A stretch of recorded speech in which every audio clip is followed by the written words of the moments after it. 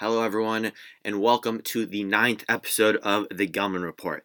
In today's episode, we are going to be doing part 2 of my NBA bubble restart predictions.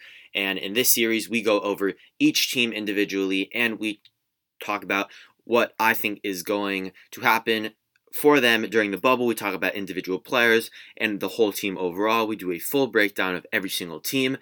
We did part 1 yesterday, so if you missed that, make sure you go check that out before you listen to this one. And yeah, let's not waste any more time and let's get into the episode.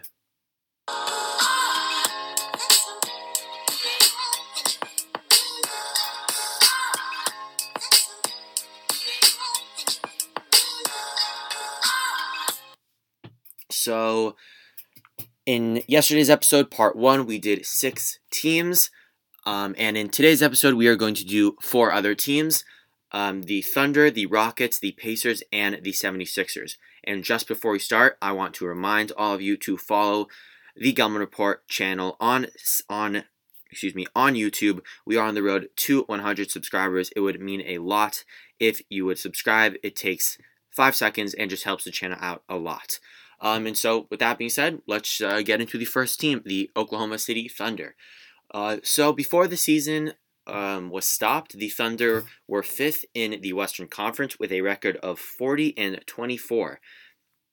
And the only roster change that they have made is that Isaiah Roby, small forward, power forward, is not with the team in Orlando. Is he recovering from an injury?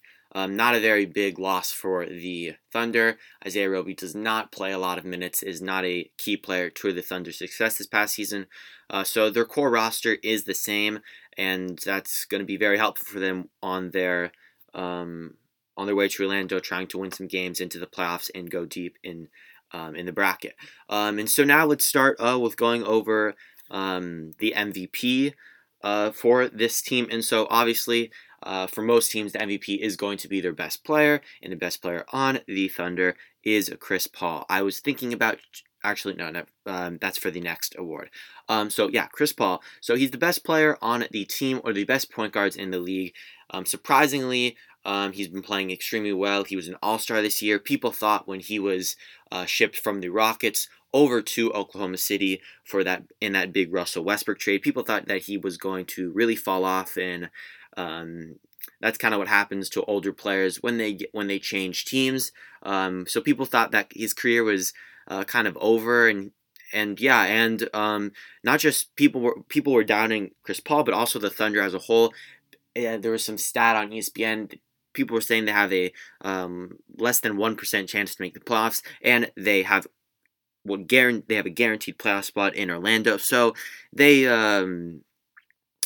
beat the doubters, so did Chris Paul, and they're looking good. But let's get back to Chris Paul. So as I mentioned before, he's been playing at an MVP level. He's the best player on the team, one of the best point guards, and he's going to have to continue to play at that level for the team to do well. And I know I keep saying that for every player, that they're going to have to continue to play at their high level, but I think it's first of all, I think it's important to keep emphasizing that.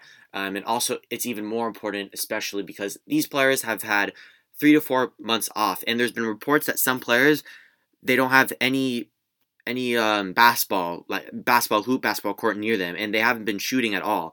And so when I say that, it's important that they keep playing the time, that they were playing like they were when the season was originally been playing. It's not as easy as it sounds. These players have to get back into the rhythm. And yeah, I just wanted to say that because I know I've been saying it a lot and it just might sound a little repetitive, but it is very important. So yeah, Chris Paul is going to have to continue to play at that MVP level, going to continue to be the facilitator of that team, and just going to have to lead that very, very young team into the playoffs.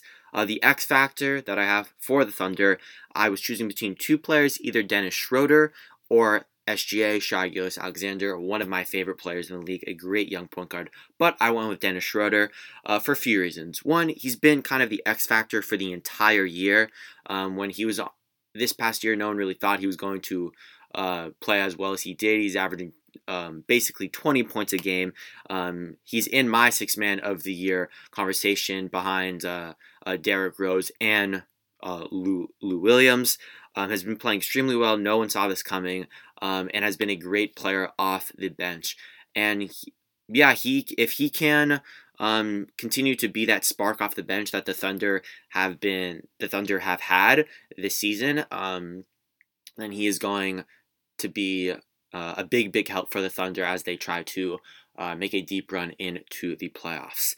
So after looking at the schedule for the Thunder, they have kind of a hardish but easy schedule, and because of that, I have them going 4-4 in their 8 games, going 500, 4 wins, 4 losses, and they will be the 5th seed, and they will make the playoffs. So they're going to be staying where they are. We're going to be going to some teams later on in this episode where I think that they are going to actually jump up from the spot that they were originally.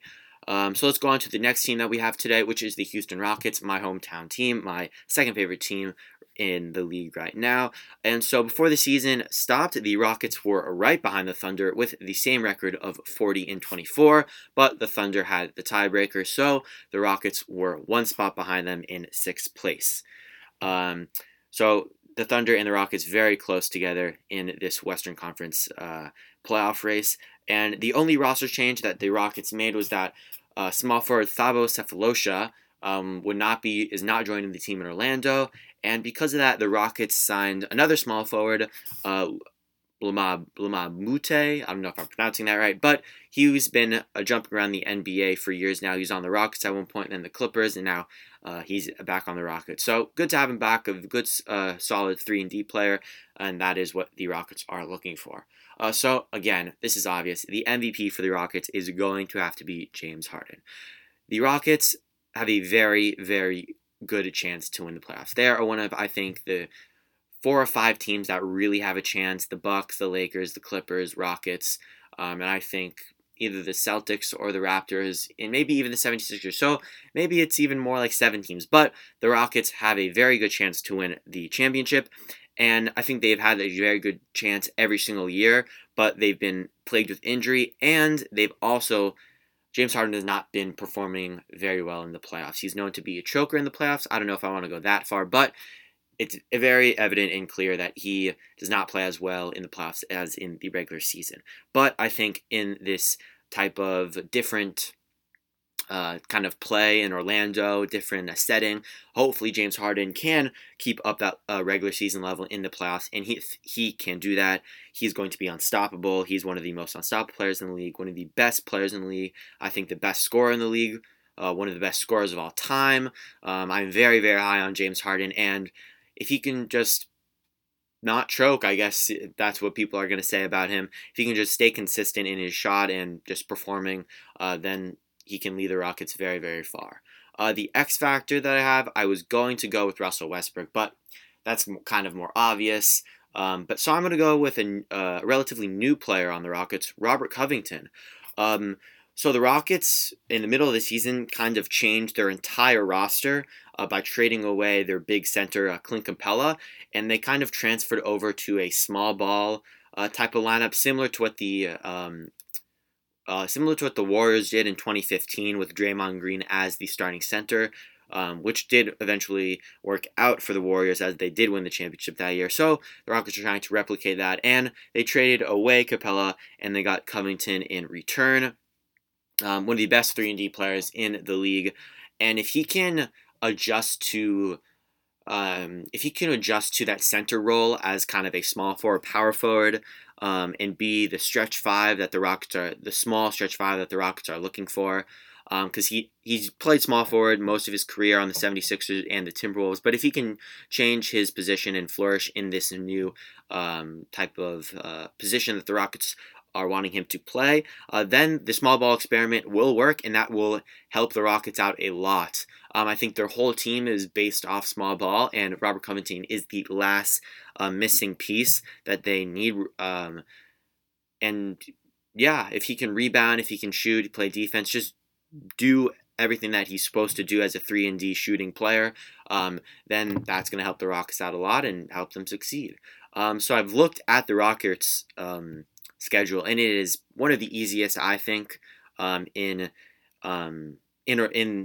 among these 22 teams in Orlando. So I have them going 5-3, and right now, as I mentioned before, they are the sixth seed in the West, and I have them jumping to the fourth seed and beating the Thunder, and which will not beating, but will they'll overtake the Thunder and the Jazz, and they'll end the regular season, these 8 games, as the fourth seed. So I think the Rockets have a very good chance, good roster, good schedule, and I think they could take advantage of that.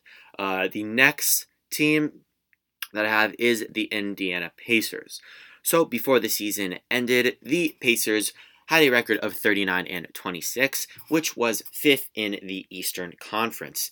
They have made no roster changes, but at one point early, kind of in the whole news about the bubble, Victor Oladipo announced that he would not be playing. He would be traveling with the team to Orlando, but he would not be playing. But after checking in with some doctors and just, I guess, getting back into the groove, he will be playing now, which is a big win for the Indiana Pacers, but an even bigger loss because during one of the scrimmage games, I think it was the first scrimmage game, All-Star center Domantas Sabonis hurt his foot, and he will not be playing in these regular season games. I don't even think he's going to be coming back for the playoffs. So while they did get Victor Oladipo back, they did lose their second best player, which is a major loss for the Pacers. So now let's get on to the X Factor and MVP. So the MVP I have for the Pacers is Victor Oladipo.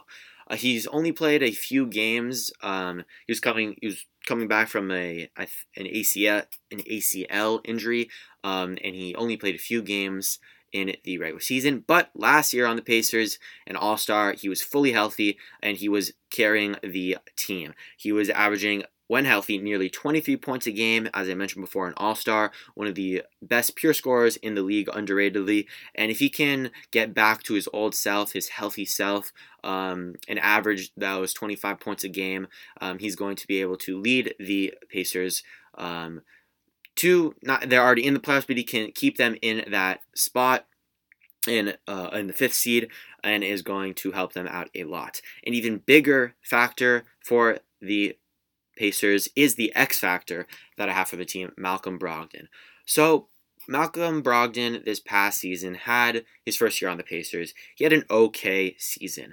He has definitely regressed from his last season with the Bucks 2 years ago. His shooting percentage is down, his points per game is down, his 3-point percentage is down, his assist is down, everything is down. But if he can go back to how he was playing with the Bucks, that very good young point guard, one of the best in the league, very elusive, athletic, great shooting, kind of an all-around player, good defender. If he can get back to what he was 2 years ago, then he could be that second scoring option that the Pacers are really looking for behind Victor Oladipo. And so, yeah, I'm pretty confident in Malcolm Brogdon. I know he had a pretty bad season, pretty rough season this past year, but I think he is talented enough to realize that he's talented enough to be able to go back to what he was 2 years ago, and that is going to help the Pacers out a lot.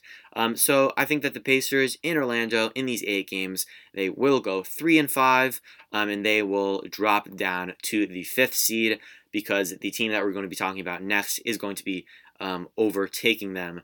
And so yeah, the Pacers will go 3-5 and will drop down to the 6th seed and make the playoffs. The next team that we're going to be talking about is the Philadelphia 76ers. So before the season started, the Philadelphia 76ers, were 6th in the Eastern Conference with a record of 39-26. So right behind the Indiana Pacers, but the tiebreaker went to the Pacers. They had the same record.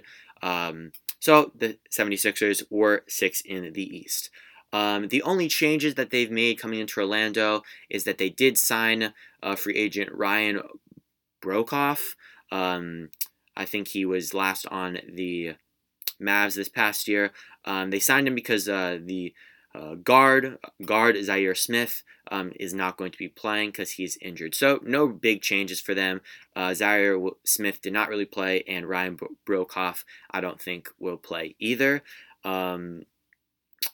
and so yeah, now let's get on to the MVP and X Factor. So I think the MVP for these 8 games for the Philadelphia 76ers is going to have to be Ben Simmons.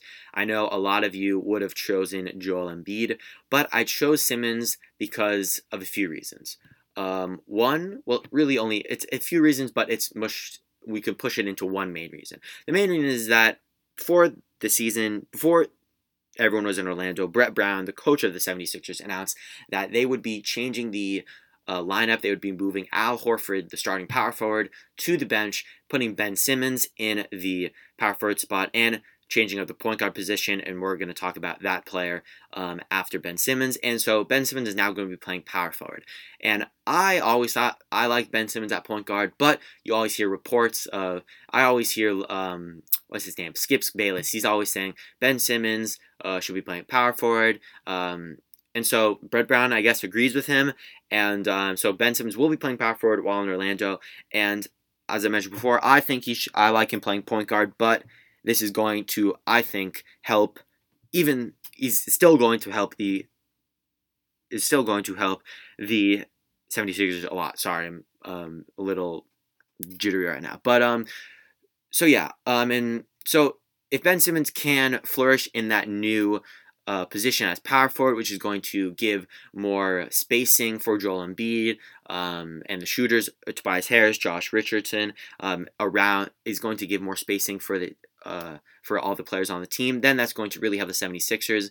And I think that Ben Simmons at power forward has a real chance to do similar to what LeBron did in his last year in the playoffs. Of course, LeBron was kind of the ball handler, but on defense, he really played the power forward position. He was able to get the board, run in transition, pass it, all that, play great defense. And so if Ben Simmons can kind of duplicate that, that's going to really help the 76ers a lot. And just, yeah, that's going to really help their spacing and just overall their entire roster. And so now the X factor is point guard Shake Milton. That was the player will be starting for point guard for the 76ers.